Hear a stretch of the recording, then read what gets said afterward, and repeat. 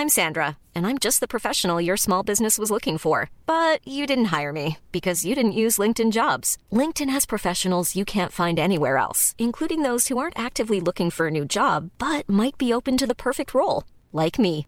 In a given month, over 70% of LinkedIn users don't visit other leading job sites. So if you're not looking on LinkedIn, you'll miss out on great candidates like Sandra. Start hiring professionals like a professional. Post your free job on linkedin.com/people today. Ready to pop the question? The jewelers at BlueNile.com have got sparkle down to a science with beautiful lab-grown diamonds worthy of your most brilliant moments. Their lab-grown diamonds are independently graded and guaranteed identical to natural diamonds, and they're ready to ship to your door. Go to BlueNile.com and use promo code LISTEN to get $50 off your purchase of $500 or more. That's code LISTEN at BlueNile.com for $50 off. BlueNile.com, code LISTEN. Mom deserves the best, and there's no better place to shop for Mother's Day than Whole Foods Market. They're your destination for unbeatable savings, from premium gifts to show-stopping flowers and irresistible desserts. Start by saving 33% with Prime on all body care and candles. Then get a 15-stem bunch of tulips for just $9.99 each with Prime. Round out Mom's menu with festive rosé, irresistible berry chantilly cake, and more special treats. Come celebrate Mother's Day at Whole Foods Market.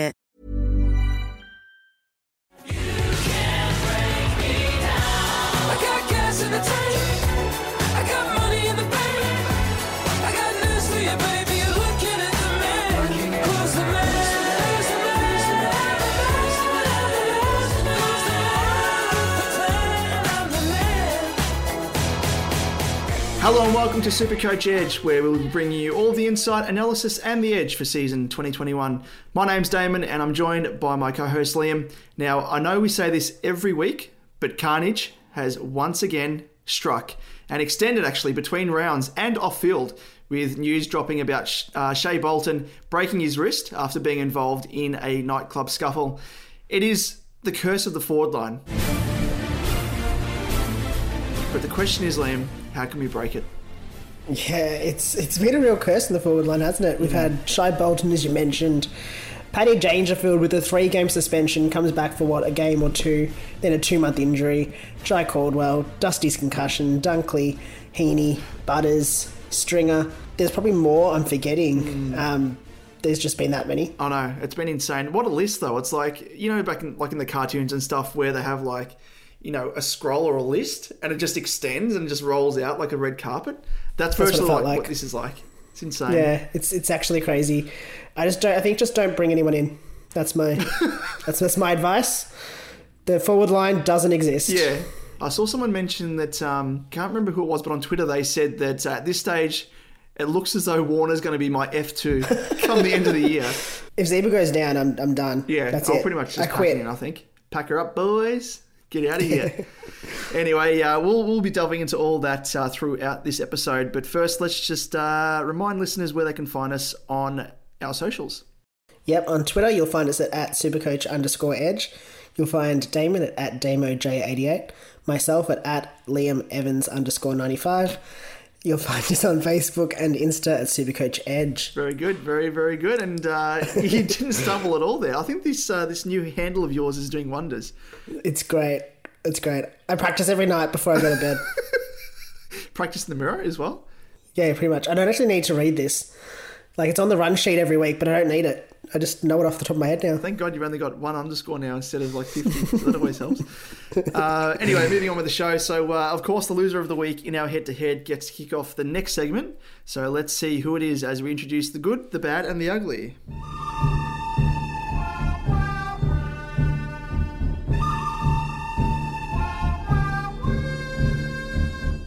Yeah, let's do it. Yeah, let's do it. The good, the bad, and the ugly, yeah. So, Can I just say that I've never, I don't know this one off by heart because I feel like I never read it. Very, very good, very good. So every week we run through a quick recap of how our respective teams have performed and the players that stood out for both good and for bad reasons. And I definitely fall into that bad reason with my terrible performance this week. Finished with a score... It wasn't terrible. Yeah, I guess, in context of the majority of the competition and how they scored, it wasn't too bad, but Yeah, I ended up scoring 2,202. So, yeah, not bad on the surface, but, it just wasn't high enough to beat the likes of yourself in the SuperCoach Matty Rowell. So, you're living up to that that lofty status, I guess you'd call it. So, I rose 1,150 spots to now just sit outside the top 10K mark, ranked at 10,725. But I just want to roast Champion Data, otherwise known as Chumpion Data, the chumps. Homer, that isn't very nice. And I mention them because they robbed me of an extra few points due to how slow they are, not only adding on scathing points come the end of the game, but actually adjusting the scores properly during the fourth quarter. I don't know if you've noticed or our listeners have noticed, but they have seriously been slacking off. I reckon they just clock off at 3/4 time, head to the bar, or because they're nerds, I reckon they probably get some cordials or literal cordials, not slang term for beers. And then they come back, oh, wait a second, Dusty Martin's had one disposal, let's scale him up by 50. Oh, Bont has had 3 against, let's give him 100 points for. Anyway, so at the conclusion of the Pies game, so Grundy, who was my VC, sat on 113 points, which, on the surface, as we discussed last week, didn't hit the illustrious 125 point mark, so it wasn't appealing enough for me to take. So there I was deciding, waiting for the scaling points to come, and the clock was ticking down to the Melbourne game starting. And Gawn was my captain, and they still hadn't added the scaling points. So I thought maybe they'd only scale him up by maybe 5 points. But no, he got scaled up by an extra 15 points, which put him way over the 125 point mark, meaning I would have taken him. But no, I had to lock in Gawn. So Gawn had a really slow start to the game, and here I was shitting myself because I think he was only on about 50 or thereabouts at half time. And as it turned out, I lost an extra 16 points. So yeah, it wasn't looking pretty early on with Gawn, but thankfully Gawn turned it around. But seriously, Champion Data, pull up your socks because it happens every game. Get your shit together. End rant. So anyway, moving on to the trades this round. That was like Caro's arrow. It was.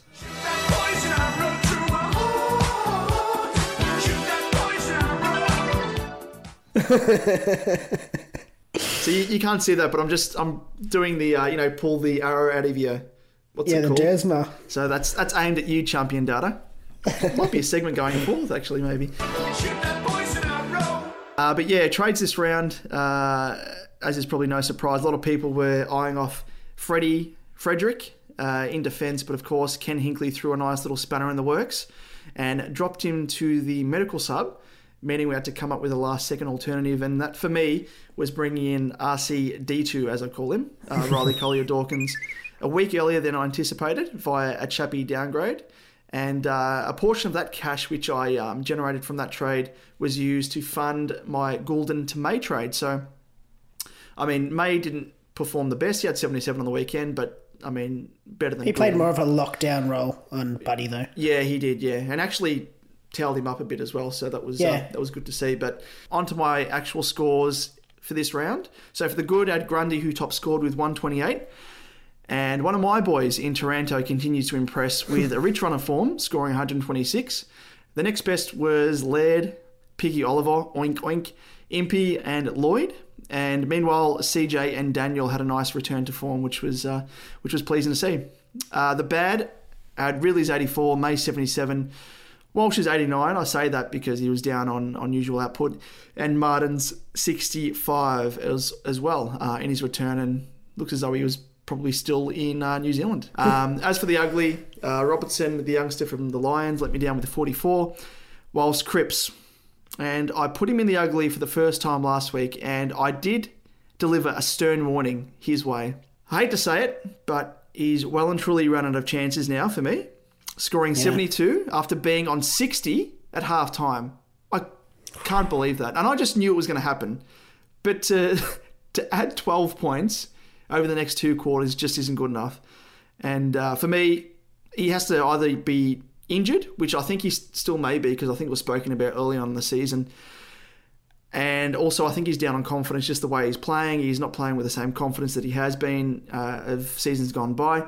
And because of that, I don't see any improvement, unfortunately. So we'll get to a little bit later, but in short, his papers are stamped. You come here. What is that? You, and you. Fuck off. Get out. What about yourself, Liam?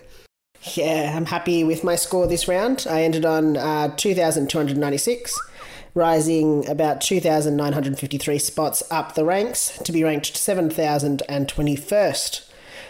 This week did come with its headaches. I did make some last-minute changes, courtesy of Ken Hinkley, which did mean that I didn't entirely think through my captaincy loophole options and put the E on some players that I probably shouldn't have.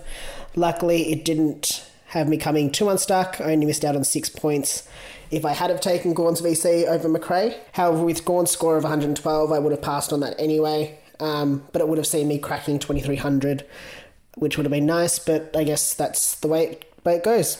In terms of my trades, well, what can I say? Last minute trade headaches. I'm looking at you, Ken Hinkley. It meant I to and froed a bit before Friday night deadline. Damon, you can definitely attest to this. Yeah, I think it was quite a big roundabout. I started out being like, no, I'm not going early on RCD. I can't do it again. I keep going early on players. It's my cardinal rule. Yeah. But no, I did it, which didn't go that badly. But basically, yeah, so basically with the possibility of most of my bench not playing across all lines, I decided to go a week early on RCD, again breaking that cardinal rule, and I brought in May as well. On the chopping block was Goulden, once I knew that McNeil would play, and the injured Chapman.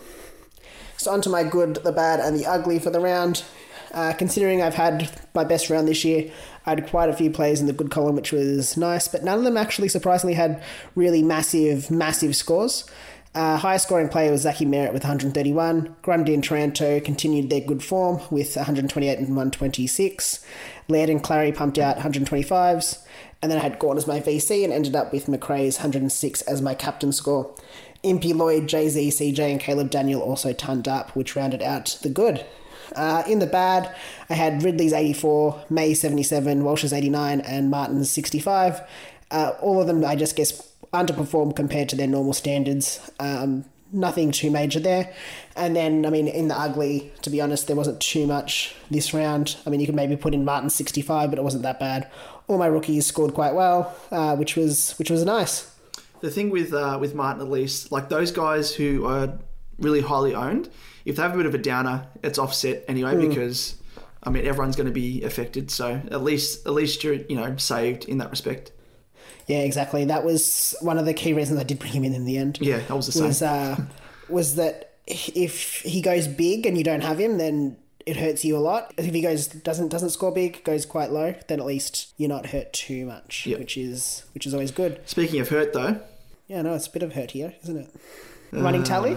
Yeah, go on. Go with it. What's happening? I sit on top of the two-person ladder. It's more of a step ladder, if anything. Ooh, that hurts. That's a good one, though. I'll pay that. I sit on top with 5 wins, 3 losses, and a percentage of 100.9. Damon's obviously in second or last place, whichever way you want to look at it, with 3 wins, 5 losses, and a percentage of 99.11%. Pretty close still. It's going to be pretty close the whole season, I think. When you mentioned it's a bit more of a step ladder, the first image I had in my head was Andrew Walker towering over Jake Carlisle, but it's not gonna hurt you because you're probably laughing at that now because there's no loyalty there with Carlisle. Yeah, I do have to admit I did give Walker quite a good cheer with that mark. I thought it was great. Yeah, except the AFL didn't because they didn't award him the mark of the year. Biggest robbery. Went to Cracker. Biggest robbery. But well. Anywho, we digress. So let's move on. It's time now to discuss some of the hottest topics, players, and everything in between in the week that was. I don't care if Monday's black, Tuesday, Wednesday, hard to tell, Thursday, never looking back, it's Friday, I'm in love. After a high-flying game against the Cats, quite literally, Shai Bolton was looking like a popular upgrade target for our forward lines. Unfortunately for those that did trade him in last round, an off-field scuffle has left him with a broken wrist and out of the game for up to 3 weeks at this stage. For the forward line carnage continues. Yeah, doesn't it? It's one of the reasons why we spoke about last week, where we're just waiting for, I guess the last man standing to present themselves up forward, because it's getting into that stage where, personally, I'm actually eyeing off Dangerfield when he comes back. Hopefully he drops a bit in price, but it's the likes of like him. Zorko is probably the most presentable option at the moment. Yeah, definitely. Still Sidebottom didn't really do much on the weekend. Those guys don't really fill me with too much confidence. I think, the forward line's the one that presents the toughest decisions. But Bolton obviously won't drop in price for a few weeks. Won't drop in price at all because he didn't get injured in the game.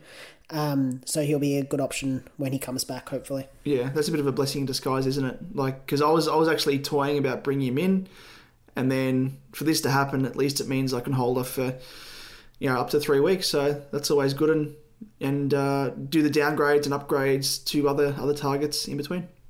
Yeah, definitely. He was one on the radar for me actually last week, so luckily I avoided that trade there. And another page in our 2021 SuperCoach burn book has been added, with Ken Hinkley dropping popular downgrade target Freddie. I call him Martin Frederick.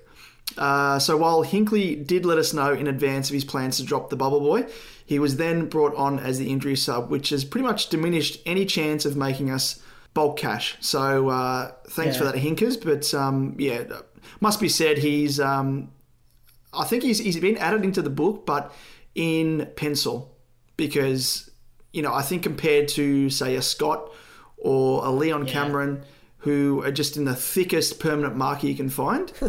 Whereas I think with Hinkers, he's been pretty kind to us over the journey, with the likes of Butters and Dersma and everyone else being blooded early. But he's pretty much ruined the prospects of one of the best Bubble Boys out. So unfortunately, Ken Hinkley, you're in there. And finally, the celebration! The AFL has listened to the fans. From round 10, Thursday night team sheets will be back, helping reduce some of the carnage, I guess, of rookies and mid-prices being dropped. Common sense has finally prevailed. Thank the Lord. It's not often you can say that with the AFL. I know that they've actually done something right, and they've... listened to fans? Yeah, listen to fans, exactly. You can pretty much tell that the AFL were almost reluctant to do it because they didn't want to admit that they were wrong. Yeah. The intentions were good because of COVID, but... It was just, this year I don't think it made as much sense. It's something that you could change quite easily mid-season as well if you needed to. Yeah. You can change it on the fly. So I don't know why they were waiting for so long to do it, but, I mean, having said that, it isn't going to stop the likes of Chris Scott swinging his last-minute changes like he did with Reece Stanley in Radicalio. Yeah. Just ridiculous. Ridiculous. I think I read somewhere that he actually had made that decision on Wednesday before the teams had been announced. Yeah, because who was it? There was a journo that I saw on Twitter actually mentioned it and floated the idea that in all likelihood was going to happen. And then, lo and behold, it actually happened. So Chris Scott, I think I'd say he's probably on page 1 of the burn book. But even more so, I reckon he's probably on the front cover of the burn book. He who shall not be named. Anywho, let's move on to our next segment, which is always fun. We love it. It is called The Price is Right. The price is wrong, bitch. In The Price is Right, we run through the top buy, sell, hold, and wait options for this round of SuperCoach. We'll chat about the pros and cons and what we'll be doing with our own teams this week. And to usher us in, it's our favourite furniture salesman and everything else that he sells on the side. Wink, wink. Not suggesting anything, are we, Liam? Wink, wink. No, nothing at all. Nothing at all. Nothing at all. Nothing at all. Stupid sexy Flanders. It is our man Franco. You there, mate? Grand style. Megalo. Thank you very much, Franco. And I don't know if you noticed, Liam, but when we sat down with him this week, he was really, really nervous. And I said, now, Franco, there's no need to be nervous, mate. I'm like, what? Are you trying to up your rate? And he said, no, he had a new shipment coming in this week. And I said, well, why were you nervous? And he mentioned something about customs and, I don't know, hollowed out furniture and stuff. I don't know what that meant, but... That's a nice reference to the urban legend. Yes, exactly right. If anyone doesn't know what we're referencing or talking about, I'm sure you can connect the dots. Just do a Google search on Franco Urban Legend, yeah. and you'll find out what it is. But it's quite hilarious to think about. But we're not mentioning what it is because we don't want to slander the good man's name. It's just, it is a joke. Our good friend. And our good friend as well, because he's giving us good deals on old-fashioned furniture at a reasonable price. So head down there to Franco Cozzo. I don't even know if he's open still, but he is alive. Yeah. Because he's here on the show. Anyway, we digress. Thank you very much, Franco. So with buy, first up we have Jack Steele coming in at 582.7k, of course as a midfielder, averaging 113.3 with a break-even of 145. Now, Steele is probably someone you could probably afford to hold off another week for, to bottom out a little bit more beyond the 75.3k he's already lost. But his solid average at Marvel is probably one reason he finds himself in the buy column a little bit earlier. But for me, it's the potential for a solid ceiling game, which could be on the cards. And if you fall into, I guess, the same category as me, as carrying Cripps, please feel sorry for me. It's been a really, really tough road. You do deserve a medal. I do deserve a medal, yes. Thank you so much. Yeah, I mean, if you're holding Cripps and you want to get rid of him, he's probably one guy I'd target. I can definitely see him finishing in the top 8 of scoring midfielders come the end of the year. And I mean, even though Steele is projected to lose roughly the same amount of cash as Cripps this week, going by SuperCoach Gold, I'd be getting in Steele aside from that, just purely based upon his scoring upside.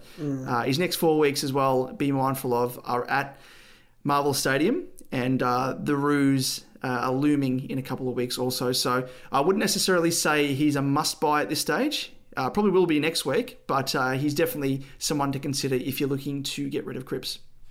Yeah, definitely. I think, as you said, the cash that he loses, especially if you got Cripps and you're trading him out for Cripps, trading Cripps out for Steele, it sort of cancels each other out, and the points differential is what you're looking for.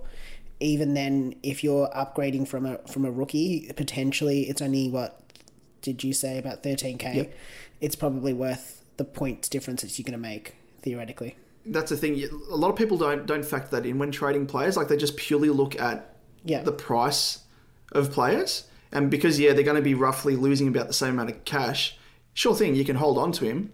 Like, you're not going to be losing any cash if you get Steele in next week for Cripps. But you are going to be losing out on that potential high score, as opposed to Cripps. If he bumps out an 80 this weekend, whereas Steele bumps out 120, there's a 40-point swing right there, which is a big difference, obviously. So and at the end of the day, like, SuperCoach isn't about the value; it's about the points you're making. Yep, spot on. And I think that's sometimes can be a bit lost when doing some of these upgrades. Absolutely. Moving on, we've got Tom Mitchell in the buy column, priced at 525.8k, obviously midfield eligible, average of 107.3 with a break-even of 60. The Hawks midfielder did come back with a bit of vengeance this week, rewarding coaches who jumped on earlier in the season and held him through some of his lower scores. Not that bad, but he rewarded them with a score of 147. While his scoring hasn't been up to the upper echelon that I guess we're used to with him, he does have a relatively high floor with a low score of 74 for the season. He comes in at a discount of 84.2k from the start of the season. And Mitchell is another ideal target for this week if you're looking for a bottomed-out midfielder. Yeah, absolutely. We'll be discussing him in a little bit more detail as well in Compare the Pair coming up. So we won't ruin that too much by delving too much further into it. But let me just say that he is definitely an option that I'm considering in a trade for Cripps. The next guy is my boy, as I always keep saying, one of my many favourite players in SuperCoach. Tim Taranto comes in at 524.1k as a midfielder, averaging 103.8 with a break-even at 46. Now, Liam, we've both got him. Yep. We started with him, and thankfully he's coming good. He's repaying the faith with some awesome scores. And his form is actually matching that of the Giants at the moment. So he has a 3-round average of 122.3. And he's looking like a great option for those that didn't start him, because he is busting out scores way above his pay grade at 524.1. So, exactly. I mean, he's pretty much on par with Tom Mitchell at the moment in terms of price. And in terms of average, he's probably eclipsing those players, even eclipsing the likes of Josh Kelly at the moment with the 3-round average. So he's definitely one that's probably slipping under the radar for a fair few people. Yeah, definitely. Talking about GWS midfielders, though, we've got Josh Kelly also coming into the buy column with 511.6k. Midfield eligible, obviously, and an average of 98.1 with a break-even of 64. The Giants midfielder is looking like he's back lining up in the guts and on the wing, and with that comes his old scoring ways. Better yet, he's priced at 104k cheaper than his starting price. He's had scores of 129 and 111 in his last 2 games, with 16% CBAs in round 7, increasing to 69% on the weekend. If you're looking for a cheap midfield option this week, Kelly is a great option and a tried and true midfield primo. He's averaged 115 and 117 in the last 2 seasons respectively.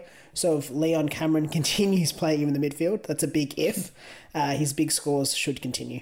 Yeah, absolutely. I mean, he's definitely up there among the contenders in terms of a swap for Cripps. And yeah, that increase in CBAs is definitely promising. But yeah, I think that the main thing is that he's no longer playing, at the moment anyway, knock on wood, he's not playing up forward as much, if not at all, compared to previous weeks. And yeah, if he's not getting CBAs, as long as he's playing along the wing as well, which he also does some damage with, that's also a pleasing sign. But yeah, past 2 scores indicate that yeah, he's rounded the bend there, but just got to keep a watch on that other coach that he's almost in the burn book as well, Leon Cameron. Definitely. And we'll discuss Josh Kelly in a little bit more detail as well alongside Tom Mitchell in the next segment. But now we'll move on to those guys that are on the bubble this week. So first off, we've got the Richmond midfielder Riley Collier-Dawkins, RCD or RCD2 if you're Damon, priced at 123.9k, obviously midfield eligible, average of 59.5 and a break-even of -45. Damon, what are your thoughts on RCD2? Yeah, so I guess a lot of people jumped on him early, and yeah, he was a bit down on performance on the weekend, but of course he did play in a losing side against Geelong, and his CBA was one thing that really stuck out that did drop compared to the previous week. So it dropped from 68% to 28% off the back of Dusty's return, but was also compounded by Jack Graham seeing increased minutes in the engine room. So yeah, I mean, now that our favourite person, I'm going to call him our favourite now because Shea Bolton, who's now seen himself on the sidelines. He's only a favourite because we haven't got him and we're eyeing him off and now we can hold off. He's got a fair few CBAs to spread around. And you'd think, given that Collier-Dawkins should receive a fair few of those. So, yeah, there's only really upside there for me, I think. And it will increase. So, yeah, if you didn't jump on early, like we did, like we were forced to on the weekend, he's definitely one to consider. Yeah, I think I read somewhere that there's, with Shane Edwards and Shea Bolton both out,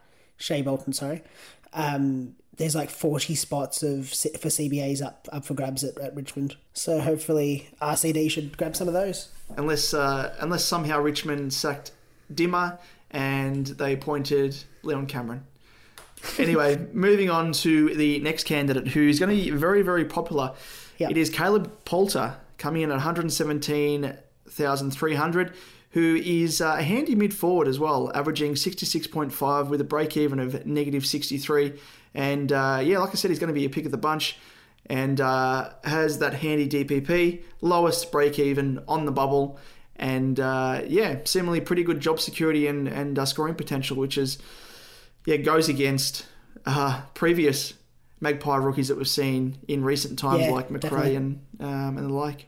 Yeah, definitely. The only minor concern, I guess, is just Buckley hasn't been playing the kids as much. Like, he's bringing them in but dropping them at the same time. But I think with the way that Caleb Poulter has been playing, I would be surprised if he was dropped like McRae was.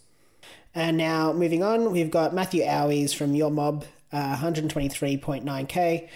Forward eligible, averaging 58 and a break-even of -42.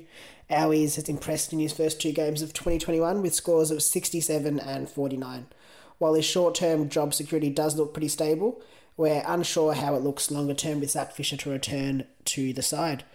In terms of his scoring potential, being a small forward, his scores are heavily reliant on goals.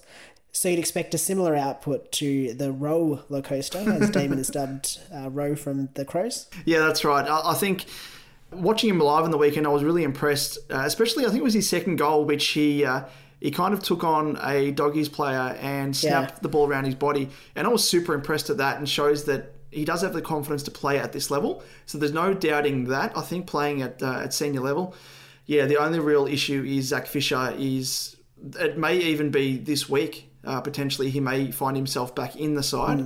Good old Zachary Fisher, slippery fish as I call him. And I mean, he's kind of playing in that same position as Fish. And Fish has been excelling in that spot in previous games, and especially last year as well. So, I mean, all you've got to ask is for Owies to keep his form, and he will keep his spot. Because, I mean, him and Eddie put on a bit of a masterclass up forward for Carlton. But, I mean, how long it lasts. And, I mean, being a small forward, like you mentioned as well, his scores are going to be quite capped, and there's going to be a lot of deviation between his high scores and his low scores because of that reason. Yeah, definitely. He scored 2 goals on the weekend off the top of my head and scored 49. So, obviously, his scoring is going to be pretty reliant on more goals as well. Yep, absolutely. And another guy who you could potentially look at, and one option that probably hasn't been considered by many, it is Ryan Burns from the Saints. He comes in at 123,900 as a midfielder, averaging 57 with a break-even of -40. And it was expected to potentially get midfield minutes on the weekend with Seb Ross missing, but he actually spent the entire game on the wing with Jones and Crouch, the beneficiary of the increased minutes instead. His scoring hasn't been too bad. It's been pretty respectable with a 52 and 62. But I think at his price, it probably makes more sense to go with a Poulter, given especially that he's got that DPP, which is always handy, or an RCD who has better job security and seemingly better scoring potential also. Yeah, nice one. I think just quickly to sum up, I guess, my thoughts on those four rookies. Probably for me, it's Poulter first, RCD second, even though he's already in my team, Matthew Owies, and then Ryan Burns in that order. I'm exactly the same.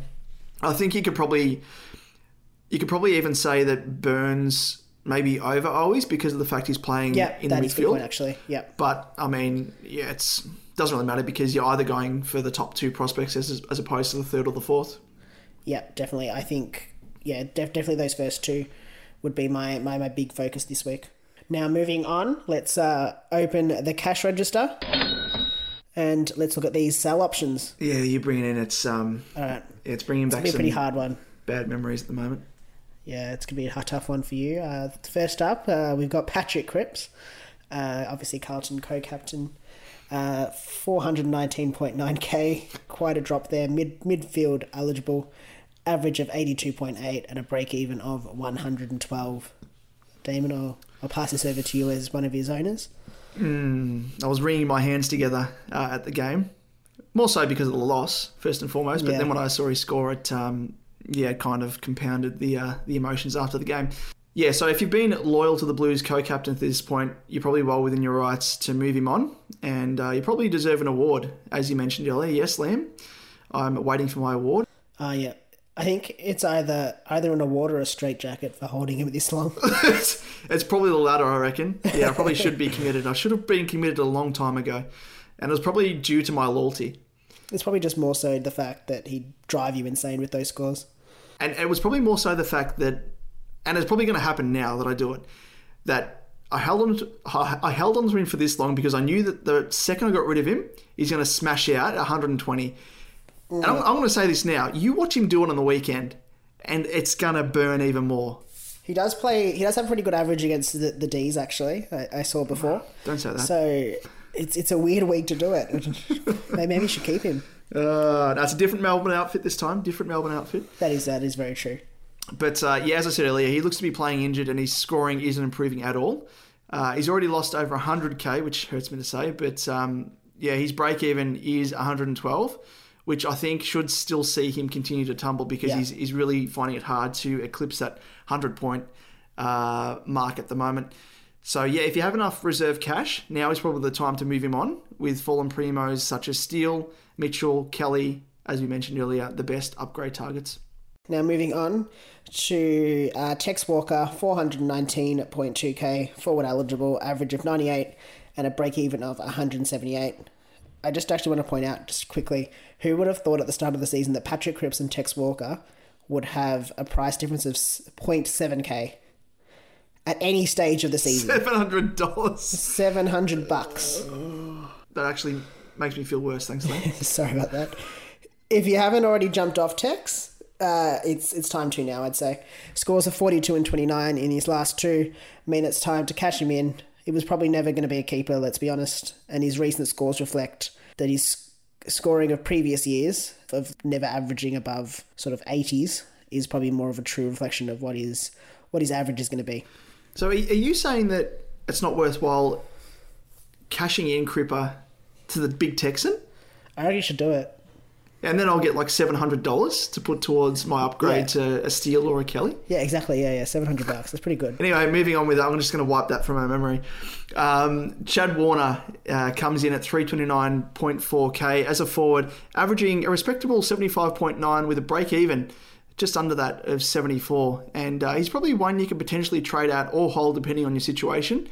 But he's a perfect option to downgrade to Poulter, which would net you over 200k for an upgrade somewhere else, or if you want to build a war chest, to trade in someone like a Steele who may still potentially drop in a week's time, you could potentially do that. However, if you do want to hold him to ensure you have enough warm bodies on field in the forward line as we approach the buys, given his break-even isn't unachievable, then I guess that's a valid reason to do so. But he looks to have maxed out in price, but one good score, something which we've seen him do in the past, could help kickstart a bit more cash gen. Yeah, definitely. I think he's on the block for me this week, but only because sort of everyone else has a bit more cash definitely to be made. But if it wasn't for that, I'd probably hold him just because he's scoring relatively well. And as we've said, the forward line's a bit of a shit show, let's be honest. It hurts as well because he's in the forward line and he is quite consistent with his scoring. And we do know his job security is probably the most sound out of all the Sydney rookies at the moment. So, yeah, he's begrudgingly, I have to say that, he's going to be on the chopping block as well for me, just because of the fact that there are other rookies that are still making bulk cash as opposed to him. So, yeah, unfortunately, getting rid of him, but keep him if you can. And moving on, yes, to the hold, which is, interesting. Probably one of these guys is more interesting than the other one, and that is J. Rowe, coming in at 236,200 as a forward, averaging 56.6 with a break-even of 23. There would have been many that jumped off the roller coaster in recent weeks, and rightfully so, with his break-even hovering in the high 70s leading into the weekend. But he somehow pulled a rabbit out of his hat at the right time with an 81 to kickstart his cash generation once more. And with a potential for a 30k plus increase, if he can maintain his current average in the high 50s, it's probably worth riding the roller coaster for a little bit longer. Yeah, definitely. He was on the block for me last week. I didn't end up chopping him, thankfully. Just my lack of cover in the forward line meant that a warm body was more important to me. But I think now with that score, he's definitely worth holding for another few weeks at least. That 81 will stay in his rolling average for the next 2 weeks, which will help with his break even and his cash gen. Now, moving on, we've got Tom Powell from North Melbourne, 318.3k, midfield eligible, average of 77.3 and a break-even of 56. With that lower break-even compared to his average, he should be able to eke out a bit more cash gen for you, and he's definitely a solid on-field rookie option, as we've seen this year. However, I know for some, myself included, he's potentially on the block as, I guess, a bit of a stepping stone for an upgrade. I think it's sort of a bit of a 50-50. It's very case dependent. I think you should hold him unless you're upgrading to a primo. I definitely wouldn't be downgrading him to make cash because he's got at least another week in him. His break-even 56 is below his season average and his 3-round average as well. The great man Bryce Mitchell projects power to be right for the cull next round, making you another 9k if he does score around that 77 mark. Yeah, for me, I think he's, if you can upgrade to, a genuine premium, then I think, you should definitely do it. But yeah, only when he is maxed out in price. He's far and away the most reliable rookie, both in scoring potential and his job security. But I think he's going to be one of the last upgraded for me. I think I'll try and switch around as many DPP type players as I can and upgrade around him. But if you want to keep him for the long haul, then it's definitely there's merit in doing that. Yeah, definitely. I think it's a very 50-50 call. When I say 50-50 call, I mean it's 50-50 on your individual situation. If you're going to upgrade him to a primo, then that's good. If you're not upgrading him to a primo, then it's definitely worth keeping him. So let's move on to what we're doing this week. Damon, do you want to go kick us off? I know I say it almost every week in recent times that I'll be trying to conserve my trades, but I will most likely be capitalising on the fact we have a heap of quality rookies on offer, as I do foresee a slim offering leading into and out of buys. So I'll be using both of my trades this week, I think. So whilst I would otherwise like to hold Warner due to his reliability in terms of scoring and job security, as we spoke about, he looks to have peaked in price, and I don't have any other suitable candidates to cash in. So Cripps has had his paper stamped, and I will be involved. That sounds really foreboding, doesn't it? Yeah, it does. And he will be involved in a trade for someone like a Steele, Kelly, or a Mitchell. I would like to take the punt on Kelly, but he has burnt me numerous times over the years getting injured. And in a season of chaotic injuries and wasted so many trades so far and fixing them so far, I can't afford to waste any more, I don't think. So for me, if I do feel like being a little bit adventurous, then I might do it. But at this stage, I think I'll be going for someone like a Mitchell or a Steele. What about yourself, Liam? So I have a few options up my sleeve. I haven't had a big chance to play around with my team just yet, so I'll just give you sort of the general outline of what I'm looking at doing. So Poulter is a non-negotiable, I guess, this week, unless he's obviously, for some reason, not named. He'll be making his way into my team. Touch wood, obviously, that isn't named. But most likely at the expense of Warner. I may hold my other trade there, just because I've used so many so far, but potentially might use the second to upgrade power to someone along the lines of Lyons from Brizzy. Just sorry to all the current owners out there, I'm going to draw some attention to him. He's currently in only 2.2% of teams and is averaging 119.8. I think he's like the sixth highest scoring player in SuperCoach. So absolute great value there. I think his lowest score for the season is 100, bang on 100. So it's just crazy that he's only in 2.2% of teams. He's super consistent. He's one that I'm looking at, but it'll depend on my buy structures and whatnot as to whether I actually bring him in. So I may only potentially use the one trade.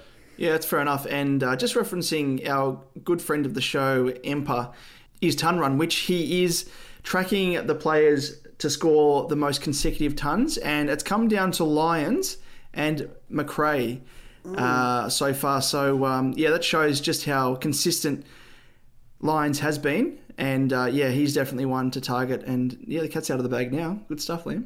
Yeah, sorry, guys. I really do apologise to the 2.2% of teams that do have him. But now it is time for same price. Same position. Same SuperCoach contribution.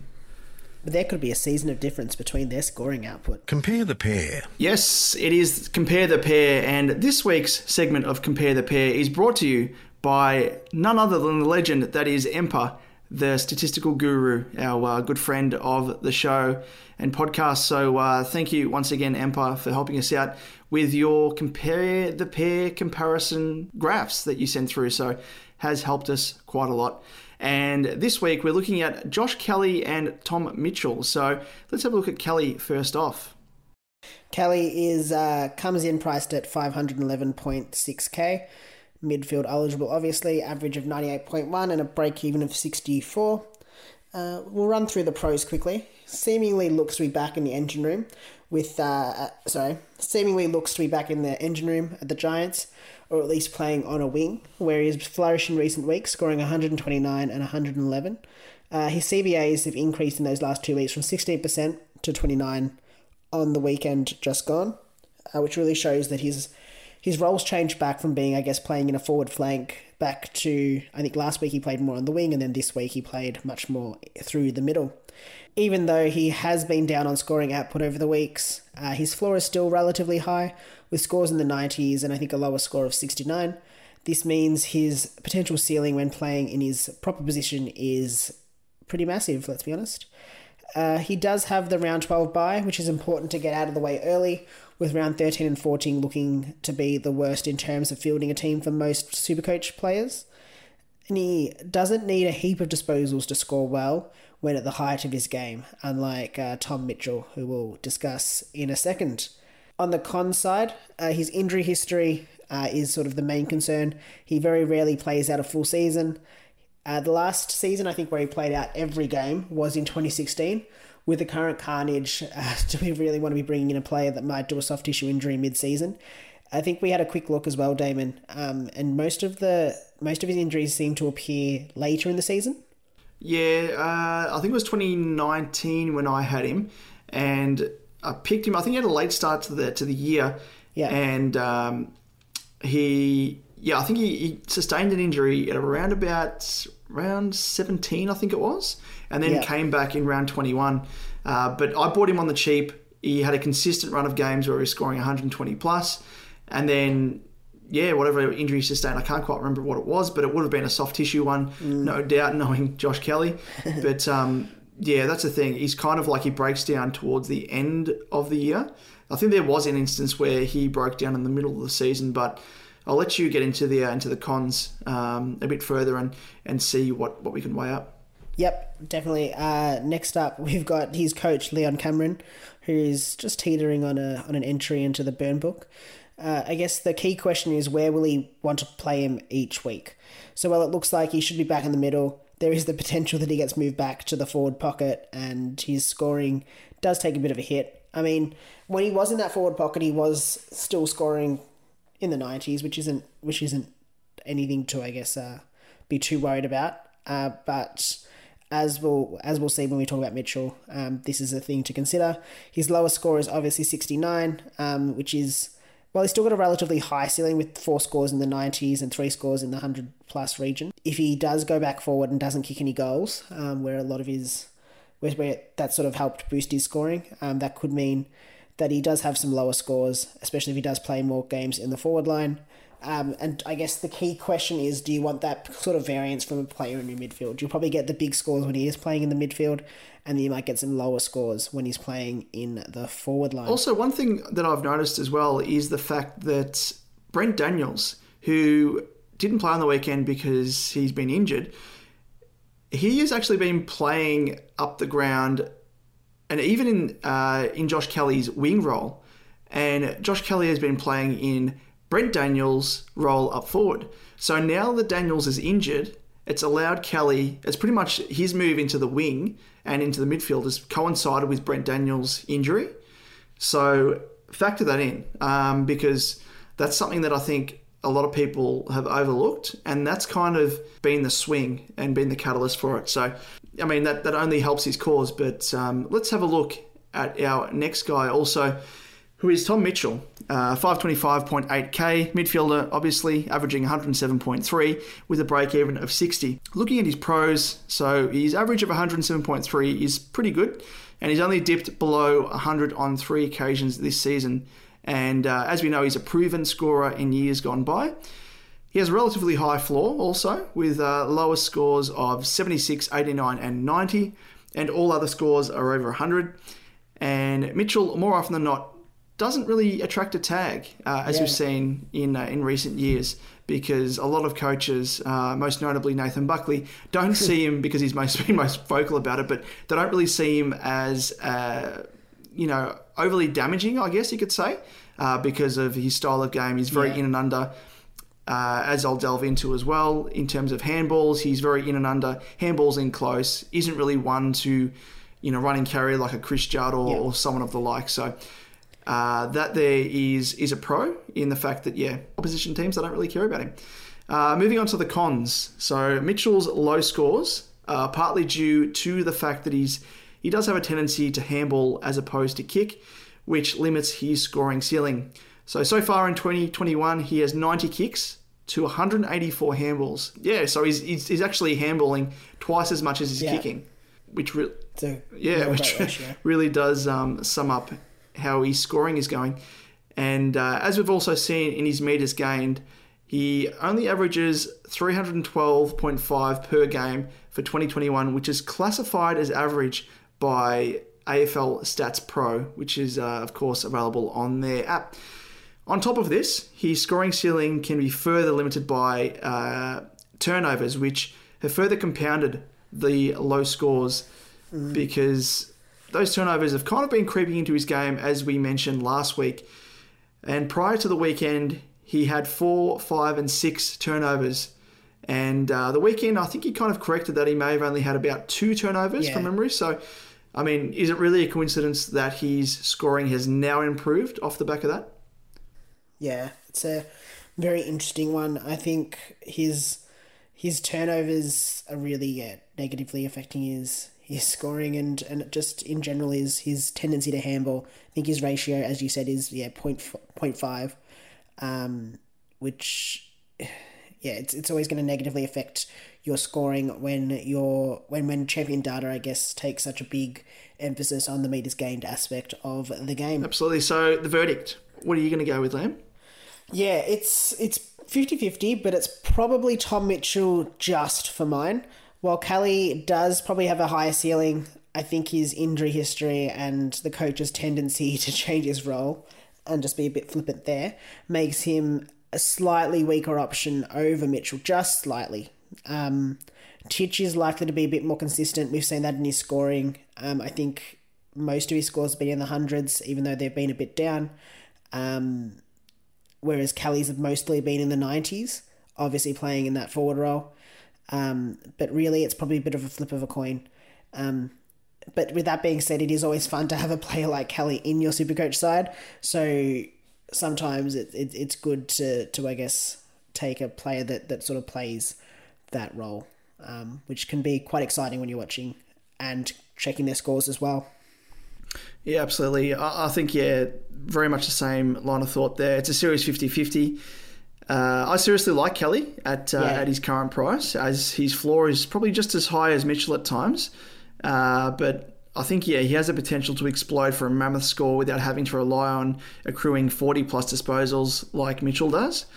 But like we've mentioned ad nauseum, injury history of Kelly does scare me away. I think Kelly provides more upside, so you can tell already I'm bloody toing and froing just talking through it. But I think if you like to live dangerously, which I do, just be prepared to use a trade on an injury, which will be forthcoming, no doubt. So, I mean, if you like to play a little bit safer, then go for Mitch. Yeah. But, he may have a limited ceiling going by what we've discussed so far. I think that's a good way to sum this up.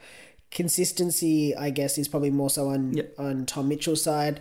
If you want to be a bit more safer, Tom Mitchell is definitely your man. If you're willing to take the risk, then Kelly is probably your man there. For sure. And let's move on to the next segment, Liam, which is... I am captain now. Look at me. I'm the captain now. So in I'm the Captain Now, every week we'll be bringing you our top choices for the VC and the C, and we'll be discussing some of the key options and some that may even be a little left field as they present themselves. So first, cab off the rank, we have Brodie Grundy playing early on against the Swans, and I think he's probably going to fall into that category yet again of being a set and forget VC option, with his last 4 against the Swans being 147, 165, 167 and 105. What a downer that was, for a total average of 146, believe it or not. So, I mean, that kind of just speaks for itself, doesn't it? Yeah, I think those are some insane numbers when you look at that. 146, 105 is his lowest in the last 4. He's probably the safest VC of the round. So you just get to screen your score, but by the looks of that, it should be a relatively good one, hopefully. Our next candidate for the VC is Tom Mitchell. He's playing against the hapless North Melbourne. His last 4 scores are 143, 75, 106, and a big one with 178, which brings his average to 125.5 for the last 4 games. Obviously, with a big score on the weekend, coming up against North Melbourne, if he can keep his Clang account down, you'd expect that Tom Mitchell should be able to go big again, which, as your VC, you can take a sort of a more risky option as long as you know that you're going to get someone that's more safe coming into the back end of the round, I guess. Yeah, for sure. Yeah, it's if you can recapture that form, and I think it's probably the biggest appeal there is the fact that he's facing North Melbourne above everything else. Yeah. And given what we've discussed, yeah, if we can keep his Clang account down, like we've seen on the weekend, it can pay dividends. And, I mean, North Melbourne's midfield at the moment is just filled with youngsters, apart from Cunnington. So, I mean, he's the senior head in there, but I think the Hawks, they probably don't have the best midfield either, but, I mean, they should absolutely trounce North Melbourne. So he should have a big one. So, yeah, if you want to be a little bit, live a little bit dangerously. I also like to live dangerously. Pop the VC on Mitchell, I think. But there is another guy coming up who I would even potentially think about as well. And he goes by the name of Jack Macrae against Port Adelaide. And his last 4 against them have been 113, 142, 51 and 147 for an average of 113.25. And Macrae, as I mentioned earlier, with Emper's ton run, he is one of 2 guys remaining alongside Lions to have not yet dropped below 100. So going by that alone, at least you know that if that's the floor that you're going to get, it's not much of a risk. But just think about the potential in what he can score as we've seen so far this season. So for me, he presents himself as a really viable option. Definitely. I think as we've seen, his scoring has been pretty consistent as well. One that you could chuck the VC or C on with relative certainty. Next one on the list is from my mob, Zach Merritt against Freo. Last 4 has been 111, 121, 104 and 95 with an average of 107.75. His average for the season as well has been 112.4, but he's come into a bit of a nice run, averaging 118 off the last 3 matches. So he's one that I guess is a bit more of a left field option.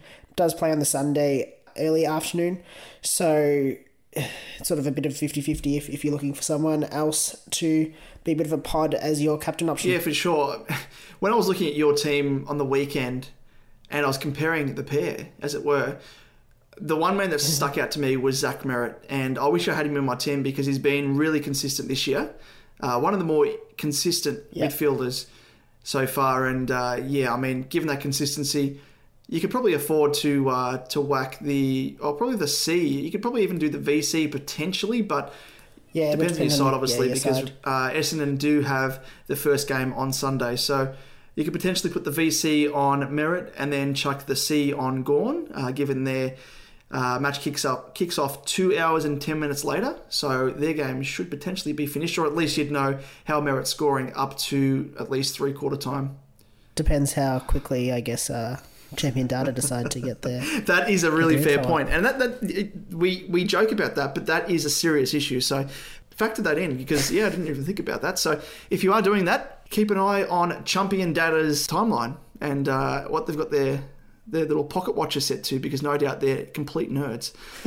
Moving on to the next guy, who is Max Gawn. Obviously, don't really have to say too much about Gawny. He always makes us Gawny. Me so horny. Last 4 against Carlton, faces Carlton. Last 4 against them, as I know too well. He does do quite well. He scored 184, 121, 111 and 79 for an average of 123.75. And coming up against the Mr. Worldwide in Pitbull, he, I think, should absolutely trounce him around the ground. He hasn't covered for not only talent, but just the basic stuff like his aerobic ability, his skills in the ruck. I think Pitney doesn't stand a chance. So it's probably going to come down to whether or not Carlton can shark Gawny's hitouts, and that may limit his ceiling somewhat, but I think he is as assured an option, captaincy option that is, as anyone this round. So for me, I'll be looking to use him as the C if Grundy doesn't do as well as what I hope. Definitely, I agree with you there. Also in that game, we've got Clayton Oliver against Carlton as well, obviously, since he's Gordon's teammate. But in the last 4, he's scored 127, 158, 88, and 139. Also, some very big scores there. For an average of 128 in the last 4 games against Carlton. He's one that could really go big as well. I think it's really... I think you'd go Max Gawn over Clayton Oliver just because Gawn's got that sort of more consistent captain scores, but you could definitely take a risk with Clary as well. And it'd be sort of a calculated risk with his scores against Carlton. Yeah, I guess the only caveat I would say there is Ed Curnow may tag him. Yeah. But having said that, I mean, Curnow tried to tag Bont on the weekend and got absolutely towelled up. Hold him a little bit early on. It was probably like for the first 10 minutes. And then Bont went absolutely bananas, especially in the last quarter. So Oliver, I think from memory in the past, he has shown that Ed can have his measure. So just keep that in mind. But yeah, I mean, as you can see there with the averages, he does average quite nicely against Carlton. So yeah, it is an option. Definitely. And just as a real number 7, this isn't on the team sheet, on the run sheet, sorry. Just Captain Cripps because Damon's going to go.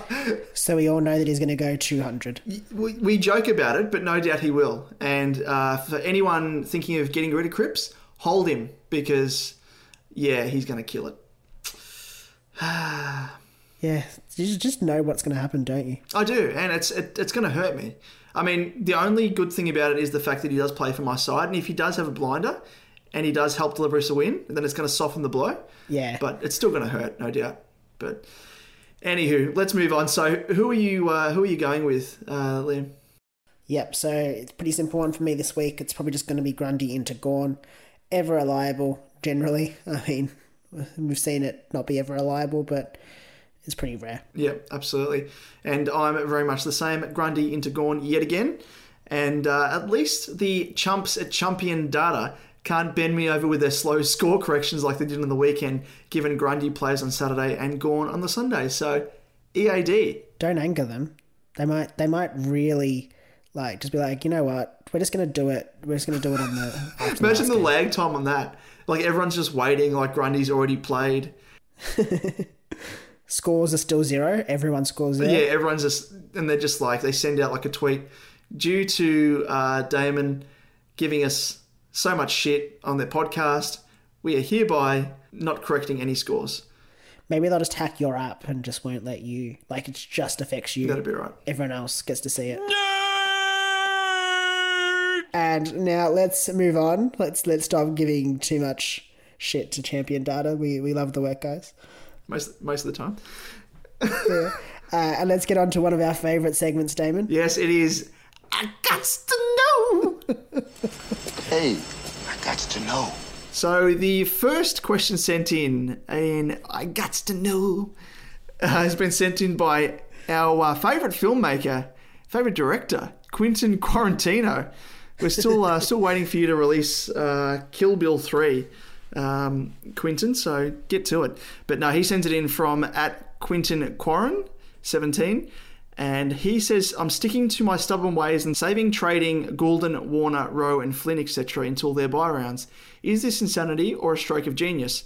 P.S. No longer a frustrated jelly owner, I have blossomed into a rather egotistical jelly owner now. Very good to see. Liam, I'll let you take the floor first. Yeah, I'd say it's probably somewhere in between insanity and a stroke of genius. I definitely see value in keeping the likes of all those players until the buys. While they may drop in cash, there's value in the fact that I guess they're a warm body. They're rookies that are playing. You don't see them getting dropped. And that's something that's increasingly important for the forward line with Warner and Rao. Just with none of the forwards really presenting as options. So you kind of want to hold on to those rookies as long as possible there. Ultimately, I guess it really depends if you're missing out on other potential cash cows or fallen primos as well. You don't want to hold them as a hard and fast rule if it means you're missing out on, say, a Poulter or any of those sorts of guys as well. You want to still maintain your cash gen. And just as a side note, nice work with Jelly. Hopefully he continues on his form and roll in the mids. Yeah, spot on. You're totally right there. We need as many blokes in the park for the buys, or at least 18 in this case. So it's not silly at all to be saving those guys. Rower and Flynn in particular have a lot of cash to make, especially Flynn, when I say a lot. And the frustrating Flynn may be a saving grace after all in round 14 when Gawn and Grundy have their bye. And that's if he plays, that is. Leon Cameron, just do it. Yeah. But imagine that though, like everyone's held him up until that stage. All he needs to do is play that one game, and I think he will have rewarded everyone for the shit that he's definitely thrown in people's faces for especially those people that started with him. Definitely. But we'll wait and see. But nice work on Jelly as well, because I'm definitely thinking of bringing him in now. I think I've talked myself into getting him, so I may be joining you yet. But moving on to our next question. Yep, it's from Emper at Emper_X. Hey, wait a second. Is he that guy, that guru, that statistical dude? Yeah, that guru. Oh. The one that's cursed. Beware, it carries a terrible curse. Oh, the cursed one. Oh, what is he asking? Yeah. He's actually asking, are the Supercoach gods cursing me by all the work I do? And the answer? So my answer is... Yes! And my answer is... Yes. But on a serious note, thanks for all the work that you do for us, Emperor. If you're not already following the great man, jump onto his Twitter for heaps of great Supercoach related content and just general football content as well, including price projections, power rankings, captaincy options, and of course some great banter. His handle for those that don't already follow him is at EMPR_X. Yes, thank you once again, Emperor. He's a great guru. He's a guide amongst mere mortals. Yeah, he definitely helps us out, alongside the other great guru in Bryce Mitchell. And let's move on to the next question, which is sent in by another regular, Sam, at AU Pinker. He asks, is Goulden to Hall worth it? Basically upgrading to a primo for 80k. Yeah, so I guess I'll jump in here. Hall's scoring, of course, does look quite good, but his injury history is the main concern. If you want to take the risk of more carnage in the forward line, then I guess by all means go for it. But his scoring is extremely tantalising. In a field with very few forward options, Hall's scoring could make him a very, very good option. I guess if you're into the risk of playing Hall, despite that injury history for that scoring, then he's one that I would consider. But if you're a bit risk averse, I would probably steer clear. To be honest with you, at this stage, I'm really looking at upgrading everywhere else in my field, and then I'll look at the forwards. I just don't think anyone's presented themselves as being top 6 at this stage. Everyone's sort of just injured at the minute. Yeah, I think you'll definitely be a point of difference, which may help you, just in terms of if you can maintain his scoring, but can obviously hurt you a fair bit if he does get injured and you're forced to use 2 trades, one in getting him in and then one in getting rid of him. At this stage of the game, when trades are ever valuable, I don't think I could do it personally.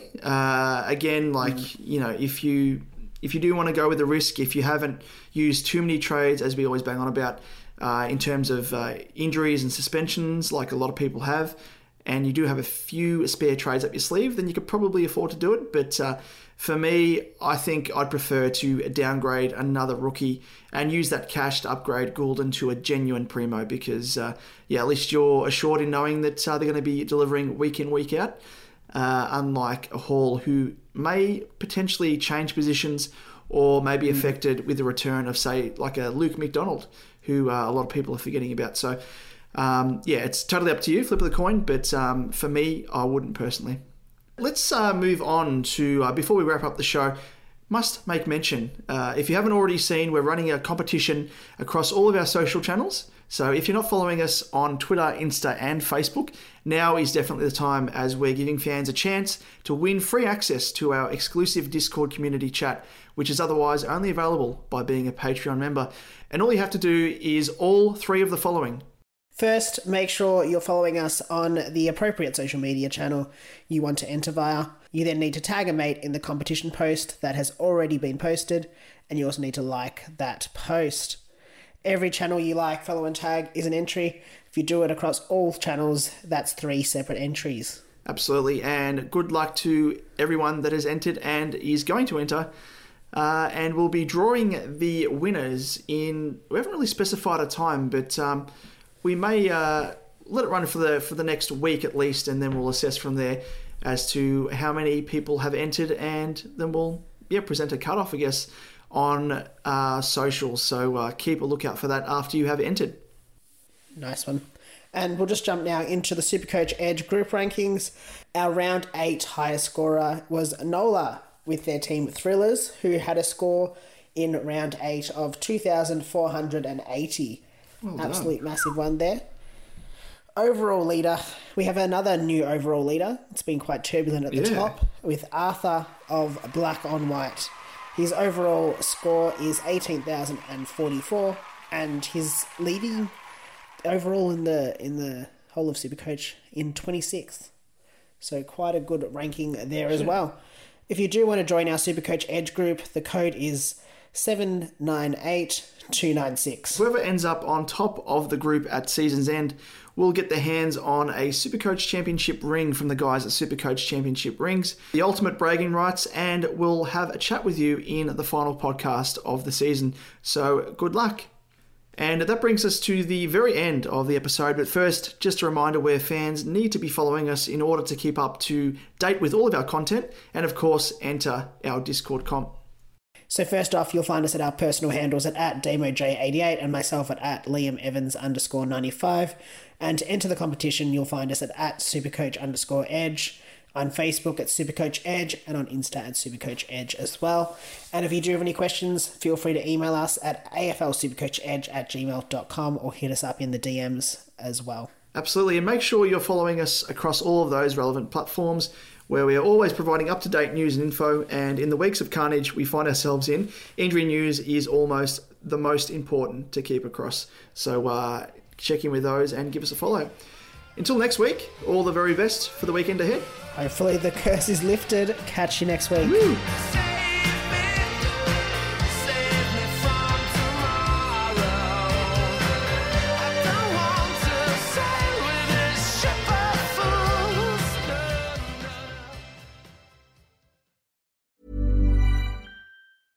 Flexibility is great. That's why there's yoga. Flexibility for your insurance coverage is great too.